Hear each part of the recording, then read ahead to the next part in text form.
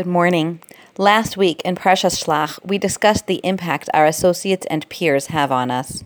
10 fearful Meraglim were able to arouse the whole nation's fears and turn them away from faithfully following Hashem into Eretz Yisrael. Even the great Yehoshua needed a bracha from Moshe to help him retain his integrity and not bow to the majority opinion.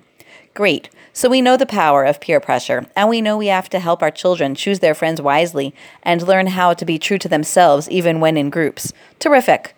But what about when you can't choose who to associate with? What if it's just who you're stuck with?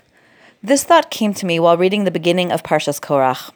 Korach convinced 250 great men, mostly from the tribe of Reuven, to join him in his campaign against Moshe's leadership. Rashi asks, why from Shevet Reuven? And answers simply that both Korach and Reuven camped on the south side of the Mishkan. Korach in the Machane Levi, the inner ring around the Mishkan, and Reuven in Machane Yisrael, the outer ring surrounding them. So Korach and the tribe of Reuven were neighbors. And as Rashi famously says, Oy l'Rasha, oy l'Shcheno, woe to the evil one and woe to his neighbors. But wait, I get that people from Reuven were easily influenced by Korach because they were neighbors. But how was that their fault? Reuven didn't choose to camp near Korach. That was their assigned spot. How do we deal with peer pressure when it isn't an associate of our choosing, but someone we're forced by circumstances to be close to day after day? Or, to bring the issue to a Toras Imacha level, how do we help our children not be influenced by each other within the same family? No child gets to choose their sibling. They're stuck with them. Sometimes, often, of course, siblings affect and influence each other for good. But sometimes, one child can influence another child in a negative way. Oy l'Rasha, oy l'Shcheno, and they had no choice but to be together. I'd like to acknowledge that for some of us, these are fairly minor issues, albeit real ones. You know what it's like. One kid comes home happy and content until his sibling comes home all kvetchy and disgruntled.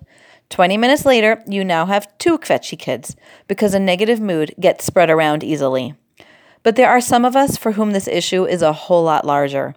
It's not uncommon to have one child in a large family that struggles intensely, maybe with difficult moods, maybe with religion or authority or anything. And in those situations, the impact one child has on the others is significant and can be scary to watch. How can we, as mothers, help our children withstand the natural and inevitable influence of a struggling or sad sibling? I tried to keep these thoughts short, so I will share only one idea, although I think this is a topic worthy of much consideration. So if you come up with more insights, please share them with me. In my family, I've noticed that one of the most powerful ways we as parents can help in these situations is simply to acknowledge the elephant in the room. We need to validate to our children how difficult it is to be around negative energy and not be impacted. We can say to them, right now, Shmuley is speaking disrespectfully. The way he's behaving is not okay and not the way we behave in our family. We love Shmuley, but we don't love his behavior right now, and we don't want you to start acting that way. Love him, but don't copy him right now. We can acknowledge to our children how hard this is. We know you love him and love hanging out with him and want to have fun with him. It's really hard to step away and do something else until he is behaving better, but that is what we are asking you to do. For some kids, we may need to also offer another place to go or an activity to do that will allow them to separate physically at a time when there's a lot of negative energy radiating from one sibling. It is true that Reuven didn't choose to camp near Korach or to be easily affected by him. It's just the way of the world that even when we don't choose our peers, we're impacted. Oy l'Rasha, oy l'Shcheno is reality.